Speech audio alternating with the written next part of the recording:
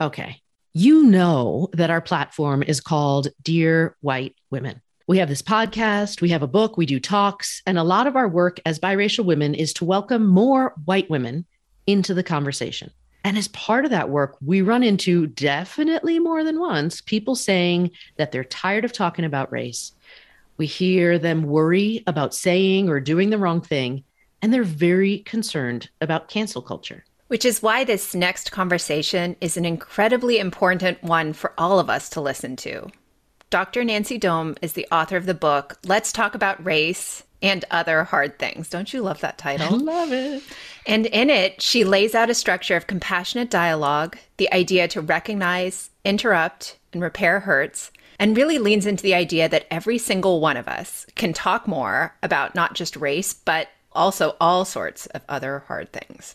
Given the divide we see in our country, that retrenching, this idea of staunch individualism trumping community, we need these tools. I really, really like how practical they are. Plus, in it, we learned how this structure, the RIR, really is a form of self-care and growth and such a powerful way to approach so many things in our lives. So listen in to learn more as this conversation really builds on the one that we had with Andre Brown in last week's episode. Welcome to the Dear White Women podcast, the show that helps white women use their privilege to uproot systemic racism. We are your biracial Japanese and white hosts, Sarah and me, Sasha. And we're also the co-authors of a book, Dear White Women, Let's Get Uncomfortable Talking About Racism. So if you haven't read it and left a review on Amazon for us, please get going. Would you please introduce yourself to our audience? Absolutely. My name is Dr. Nancy Dohm, and I am the co-founder of Epic Education and now the founder of Firehorse Rising, which is what Dr. Nancy Dohm is under. And I do work around the DEI and belonging specifically, starting with education, but also looking and working with corporations to kind of just support them in creating more inclusive environments, impacting climate and culture for the betterment for all employees and all people who work within the systems. Oh my gosh, so many questions to ask you. And I want to start with when we first heard the title of your book, we realized immediately that you were our people. And so I want to start there. Why did you write this book? And then how'd you come up with that title too? Well, the title, funny enough, so the book started because I created a protocol about 15, 20 years ago called the RIR. And it was simply called that. We just, used the acronym for Recognize, Interrupt, Repair. And then as I started to really use and internalize the work myself, I realized that what I needed to add to it was this idea of compassion. Recognize, interrupt, repair can happen in any form of dialogue. But if you don't have compassion as a part of it, then you're kind of losing what I thought was the most important piece, which is how do we communicate effectively and lovingly and compassionately with each other and still tackle those hard things. And the title of the book was simply that when I started my business 6 years ago, I actually had a training called Let's Talk About Race, because I really wanted us just to let's talk about what's happening in spaces where we typically are avoiding these topics. And so it just made sense. But I really love the idea of other hard things because, race has always been my focus as a Black woman and the impact of race on my life.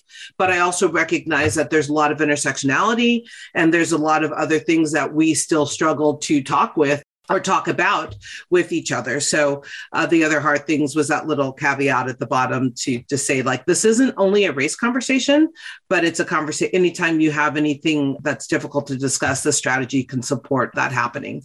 When Sarah and I were writing our book, we sort of had this person in mind that we were writing it for. Which is not to say it's not for everyone, but we were definitely writing it with a couple people in mind.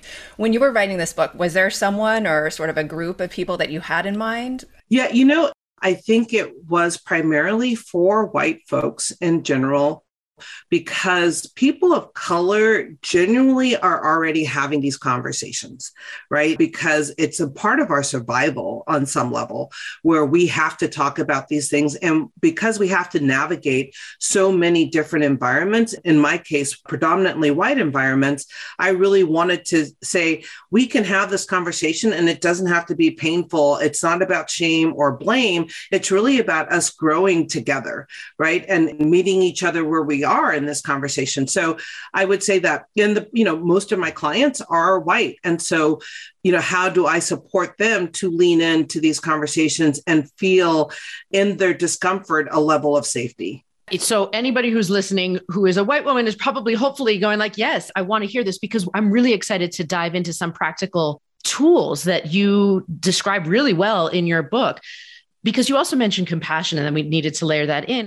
There's a couple of quotes that jumped out at me from your book, but you said people who focus on political correctness tend to have compassion in their hearts, but they don't get the results that they're looking for. Right. And we hear it all the time. So many people, especially nowadays, so many white people in particular, are really fearful about I guess they're fearful full stop, because we're in sort of pandemic mode and there's been a lot of upheaval. So there's been a lot of fear anyway. And then you add on uncomfortable things like race, and people shut down because they don't want to mess up. They don't want to experience cancel culture. And at the same time, because of the division we're in, we can't afford to just be okay with this status quo of like division, hatred, right? Like this is bad for all of us as human beings. And so another quote you said was, during a time in our history when people are anonymously attacking one another or using social media to encourage divisiveness. Oh, I guess, right? Basically, you're talking about how we use these tools. Right now, you have this alternative. And you just mentioned this idea of compassionate dialogue, and we'll get into RIR soon, but you think that this is the answer. Like this compassionate dialogue is how we can heal our communities, how we can get more white people to get past this sense of fear that they're feeling. So can we break that down a little bit? Like what is compassionate dialogue and how does it work in practice? So if you think about it, compassionate dialogue is a framework, right? So it's that overarching umbrella. And then the RIR so compassionate dialogue would be the what, and the RIR is how you do it. And the compassionate dialogue has to be the umbrella because compassion is the key. And the steps just make it a more effective way for us to engage and be able to show up vulnerable, show up where we are, and know that where we are is perfect because it's where we are, and knowing that there's a place to go. So it really recognizes that this work that we're talking about, these conversations that we're talking about, are a journey that we're constantly on. And so sometimes we take 5 steps forward, and then sometimes we take a couple steps back. Sometimes that fear creeps into all of us. And the minute we get defensive and we get afraid, then we're taking a step back. And so we might have to re-engage and figure out a new way to enter the conversation.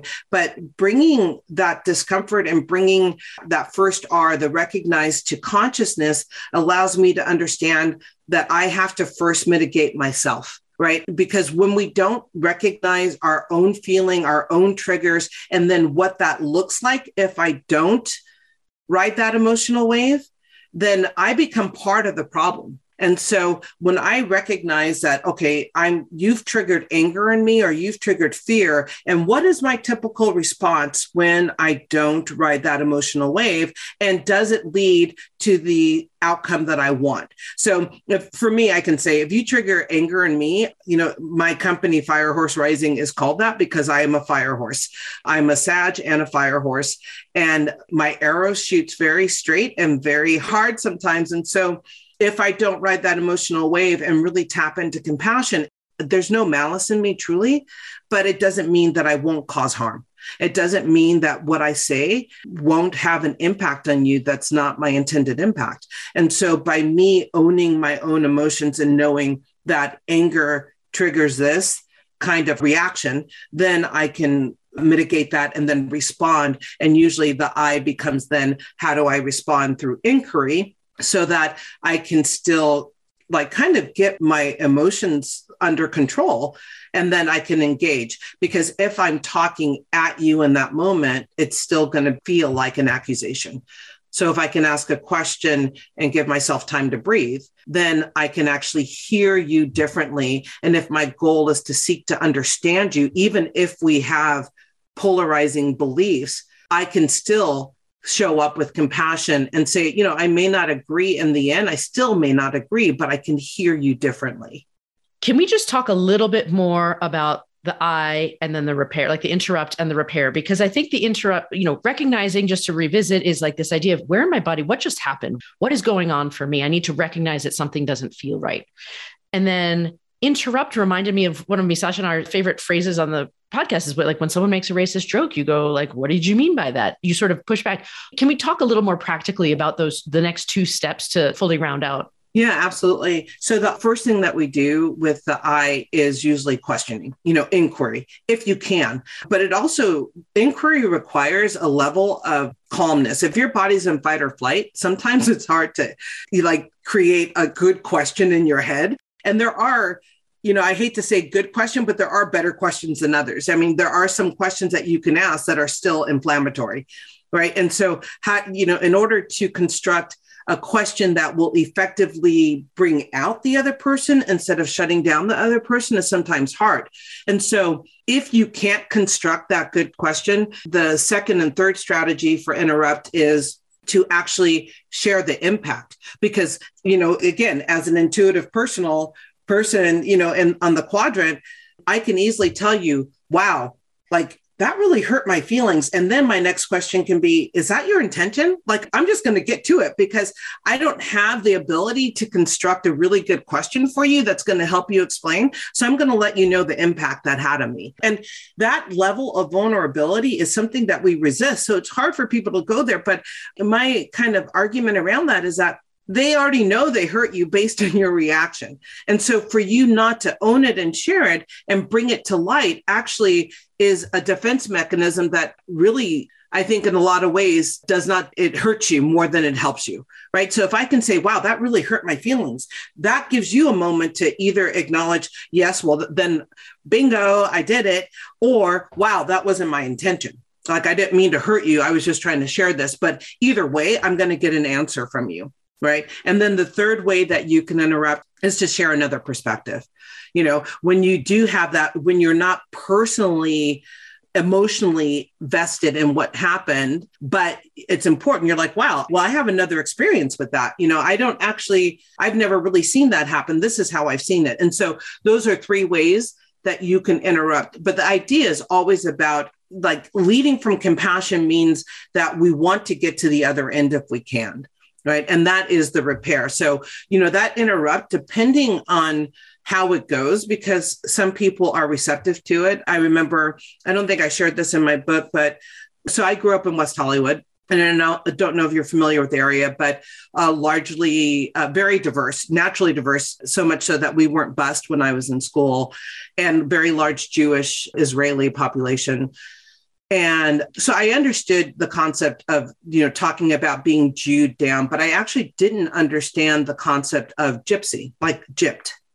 And so I grew up saying, oh, I've been gypped. That was just something I said. And at no point did anyone ever correct me, had no idea the context of the word.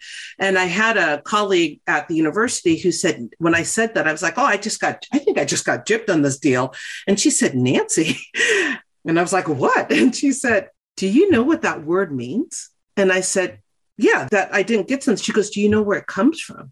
And in that moment, I was like, oh no, I was able to deduce it, but I never stopped long enough to think about it. Her being willing to interrupt me in that moment. And it wasn't, she was like, I was like, wow, okay, no, I didn't know. And I was, there was embarrassment. And I thought, how many people might I have offended in, the 30 years prior to her correcting me? And I was grateful for her interruption, so I didn't have to do it again to anybody else. And so, this idea of kind of being willing, her goal was to help me, was because we were friends and to understand me. And how do we kind of extend that grace? I may be a little bit off topic, sorry, but how do we extend that grace to even people that we don't know? And we do that. So, but the I, when it happens in that moment. And it may not, the second R may not happen for a week or a month or however later. But the idea is that it happens in the moment when it can. And if it can't, because maybe you're my boss and I don't feel comfortable saying it because other people around, then that I can happen at another time, but I can also have time to prepare. And I think the bottom line for all of that is practice. So first, I love that it's centered in the body because that's our reality. And so many times these conversations that people have, they want to have them up here in their brains. And this is how I'm supposed to do it. But we forget that our bodies are a vital part of our lived experience. And so it reminded me of the conversation we had ages ago with Soraya Shamali about anger being this really like powerful signal emotion, especially for women. And we're trained in society to pretend we're not angry. We're not allowed to be angry, but you're saying, let's recognize it. It is signaling to us that something is not right. We have to allow it to be recognized for it to simmer away and then translate into this. But do you feel a lot of people, is it in human interests to lead with compassion and be interested in other people's experiences? Because I sometimes hear people say like, why should I care about other people? And I think one of the things I like about your book is, and what we've all agreed on is probably we can't make people care about other people. So how do we I want to still though reemphasize that a lot of this is centered in needing to start with this idea of having compassion for another person. Mm-hmm. Mm-hmm.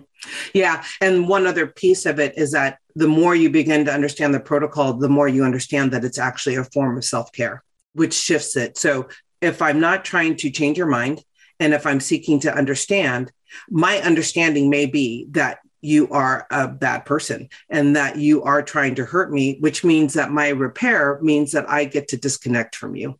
Right. And that's a form of self-care. But when we aren't willing to engage in those dialogues, we create stories. I talk a bit about in my book about cancel culture as well and how unhealthy that is. It's like we cancel people without really knowing their why or seeking to understand what's behind it. And as an educator, one of the biggest pieces that we always talk about in education is that when a child does something wrong, that we have to separate the behavior from the child. So I don't like what you did. It doesn't equate to I don't like you. Right. And so if we could do that and offer that kind of grace to adult human beings and say, I don't like what you did, but it doesn't mean that I don't have to like you, that those two things don't have to be synonymous. That allows us to lean in a little differently so that we can determine, is there something that can be salvaged between us, or do we just need to let that go? I appreciate that a lot because I was mulling over, right? Like the issue is with people's behavior, not with them as a person, which seems to me like giving people the benefit of the doubt until you make your own conclusion. But there are some people out there who are bad people, who are racist or who actually want to hurt people or hate on people. And so does this distinction matter or not? If ultimately we're not even trying to change anyone, we're just trying to understand them. It's more for self-preservation to understand that.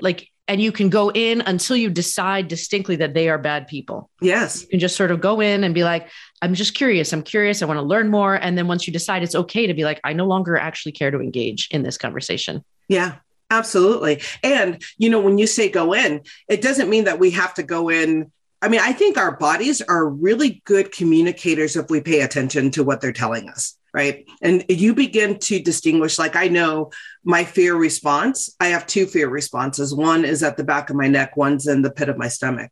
What I've been able to determine in my 55 years is that when it's in the back of my neck, I get the hell out of there.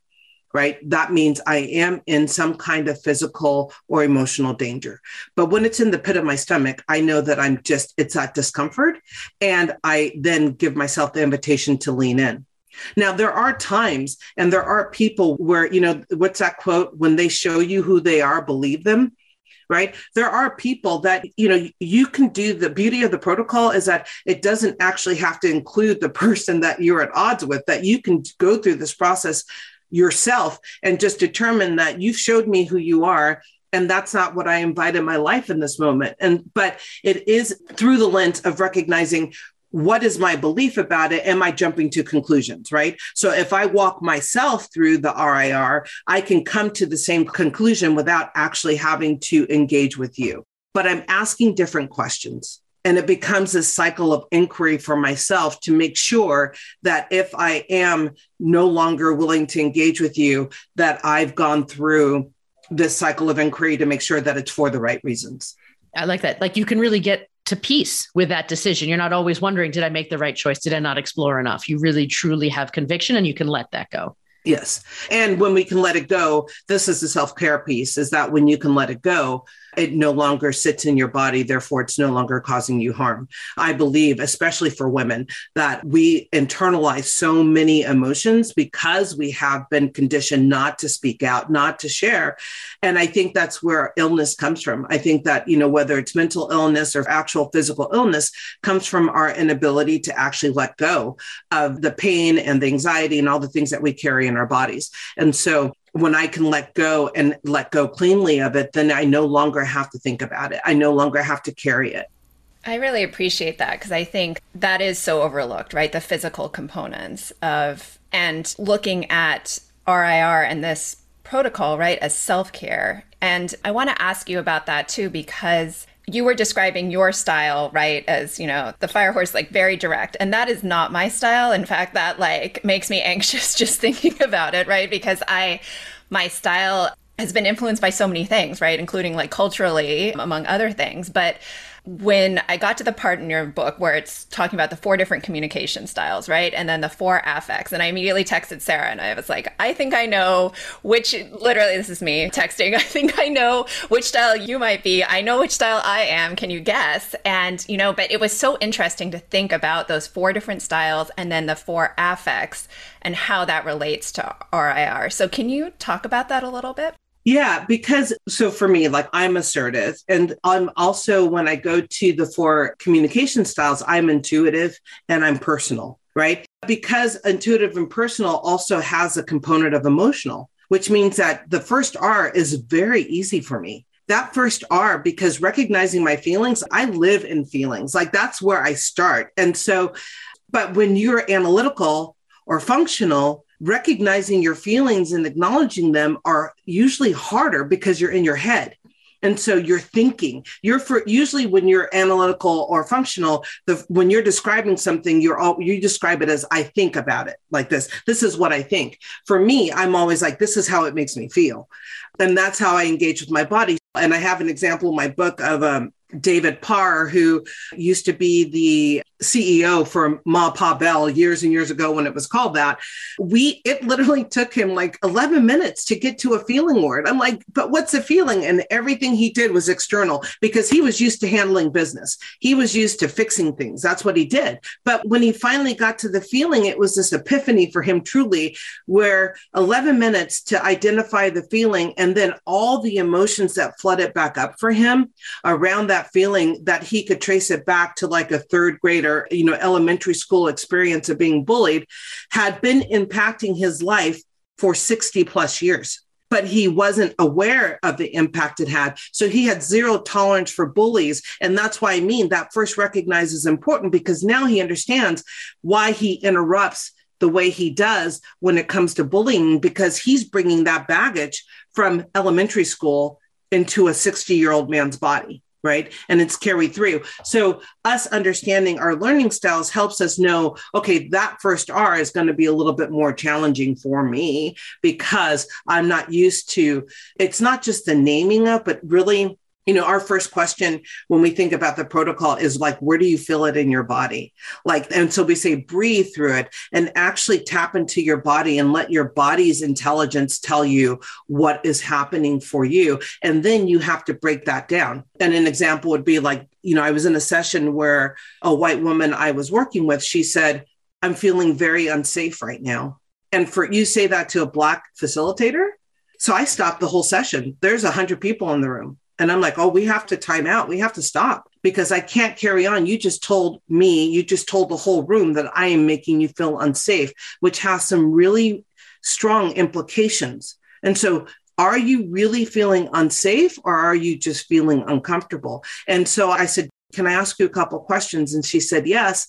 And so I went through this questioning process with her and I said, so are you unsafe or are you uncomfortable? And she's like, I think I'm uncomfortable. Because I was like, do you think I'm going to harm you? I really wanted to know, do you feel like you're in some kind of emotional or physical harm from me? And when she answered her question, she was like, I guess it was just what I'm used to saying. And that is a detour to these conversations. Because the minute a white woman says she's unsafe, then everyone's coming after me.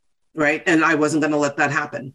I mean, that just leads into this question that I must ask, right? Because I love that you said in your book, again, it says, if someone triggers you, it's important to practice changing your triggers because you can't change a person. And I read that line. My problem, I was like, oh, my husband really needs to hear this line because he reacts to stuff with the family. And then I'm like, oh my gosh, this is about me. He triggers me when he does certain things. I need to stop with the, I'm going to fix him. Right. Which is probably good marital advice overall. But like, I really thought I need to focus on my triggers that I have installed with regards to some of the things that are going on in my home.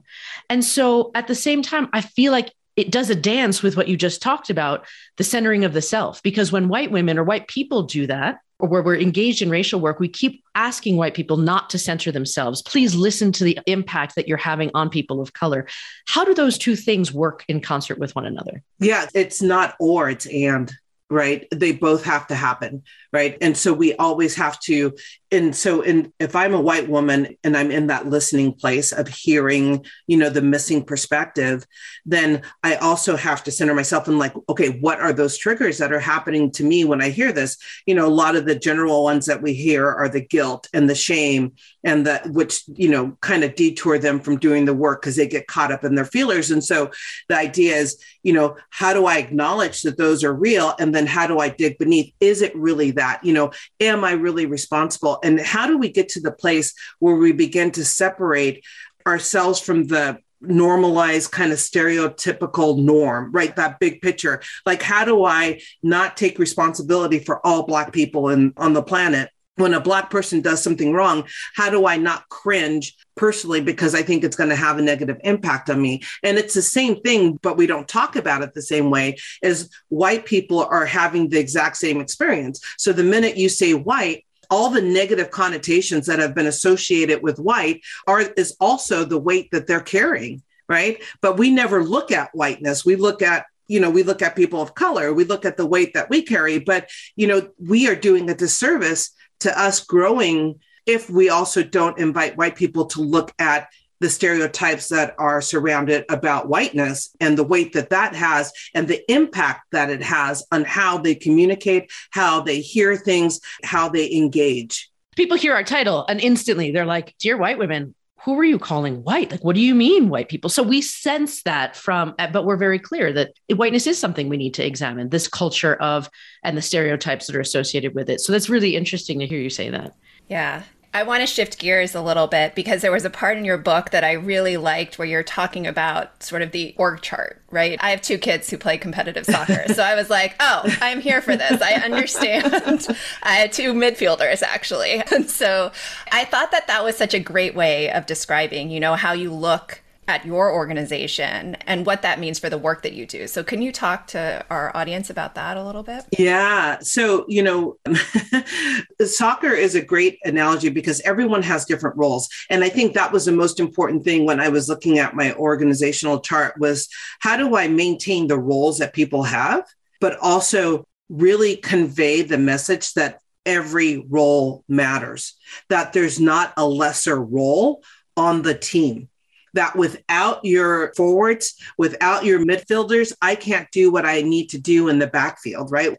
That we all have to be able to negotiate not only where we are, but also how do we move?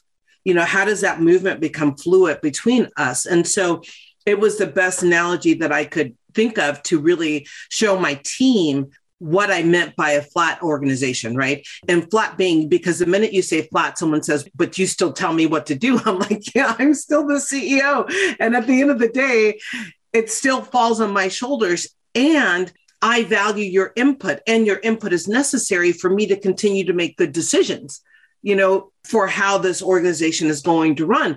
And it's not an easy journey. That's what I will say, is that I almost feel like because of the way we've been conditioned, that it's actually easier for people to have that hierarchical org chart where I just tell them what to do.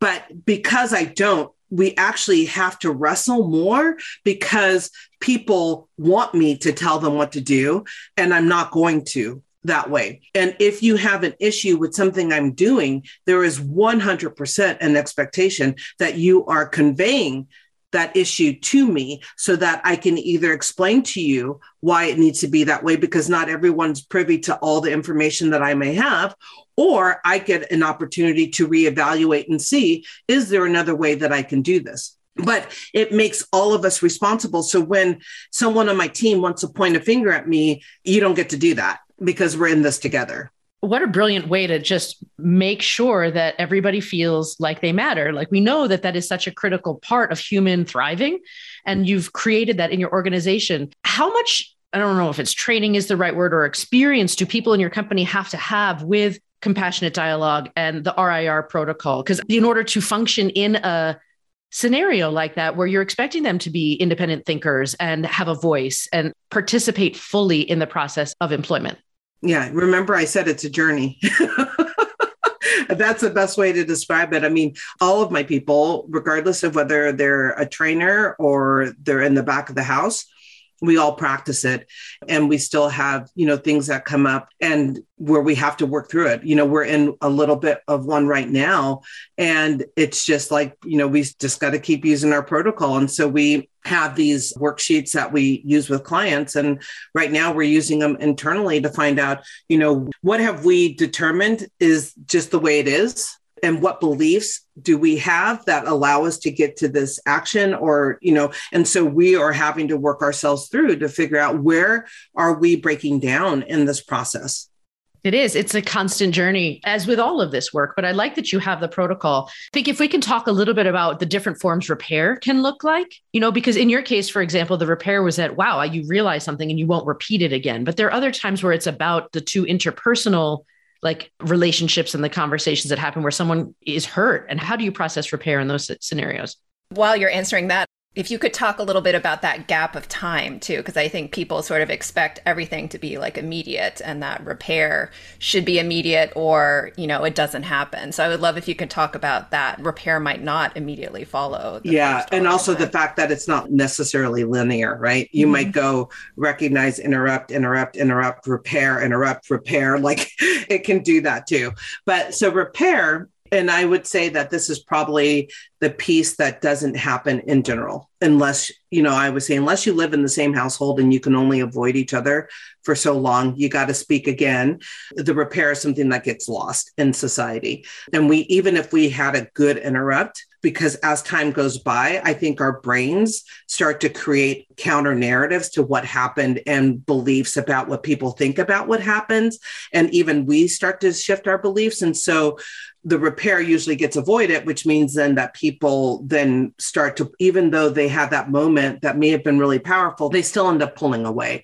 And so repair says, okay, how can I re-engage with that person even after a difficult interrupt? Right. And so the most common is engaging.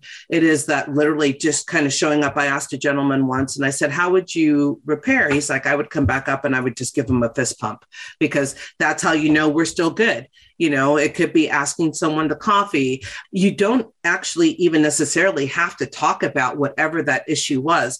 The idea of repair is that reconnection that says, we are okay. We survived that conflict, I say in quotes, because we have to normalize conflicts on some level, and say that that's a part of how we grow and move forward, but that we're okay, that so you and I can have those moments and we can still come out at the other side. Sometimes it requires more of a deeper repair where we have to grow and learn together. Sometimes there's gaps in information and we have to try to fill those gaps. And so a repair can look like learning together. A repair can be sometimes just making amends. I mean, there's many, many times where the repair for me has been, I'm really sorry. I didn't listen and I didn't mean to hurt you. And I hear what you said. That wasn't my intention. And I own it. And I'm going to try not to do it again. Right. So repair, it depends on how the interrupt goes, which is why you can't plan for a repair. So you can do the R and you can do the I on your own.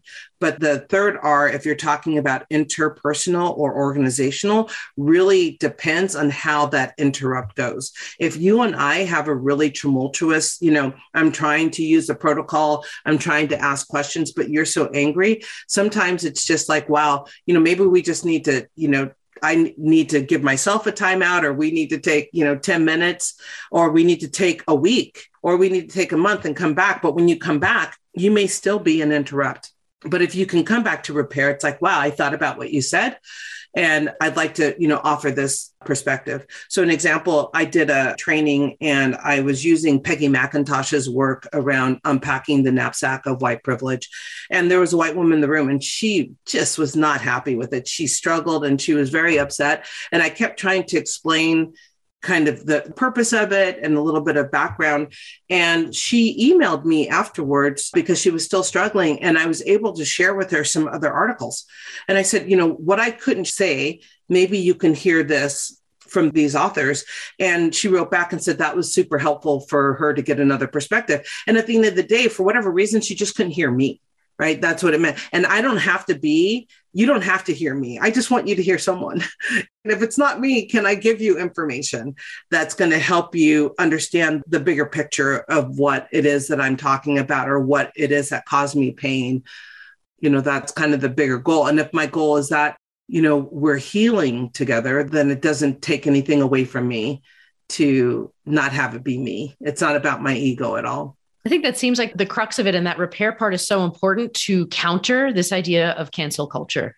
Like, we want to keep that in mind because we do need to have connections. We are all like in it together, right? As a society, we absolutely are. So even if it doesn't always happen or doesn't happen right away, it's something for us to always keep in the back of our minds. Like, if we are in a situation where there is an interrupt, how can we make sure that our relationships are solid at the end of the day? Yeah. And that reconnection is the most important way. It's the easiest way too, but sometimes I think our pride gets in the way of feeling like, oh, I'm somehow showing weakness by coming back around.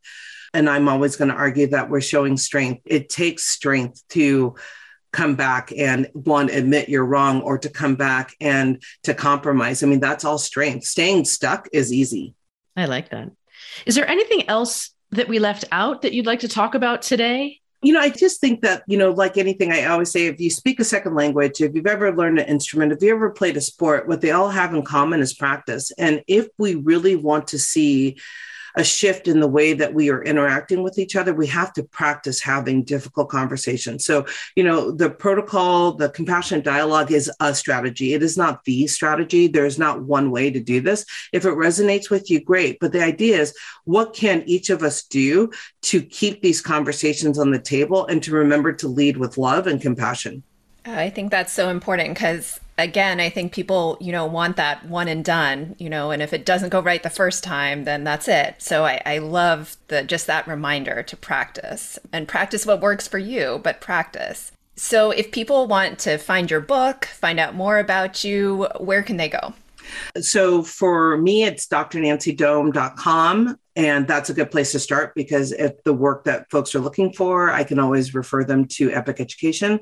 And then the book, I'm always big on supporting your local booksellers. So, our publisher is one that any bookseller can order if you want to go in and order, but it's also, Barnes & Noble, Amazon, and it's just under Let's Talk About Race and Other Hard Things. It'll pop up. So it's so good to be able to connect with you. Thank you so much for taking the time. Oh, it's my pleasure. Thank you so much for having me. You've been listening to the Dear White Women podcast and are the reason we are among the top 1.5% of podcasts in the world. You rock! Did you love this episode? Head over to Apple Podcasts or Spotify to leave a rating and review. And it may seem like a pain, but it really helps. And make sure you're following us so you keep getting the newest episodes each Tuesday. Don't forget, for all your non-podcast listener friends, to tell them about our new book, Dear White Women, Let's Get Uncomfortable Talking About Racism, which you can buy anywhere you buy books, including Amazon, where we would love your reviews. We're on Instagram and Twitter and are upping the game on our emails. And if you love us, send us an email at hello@dearwhitewomen.com to bring us into your company for a webinar or a workshop.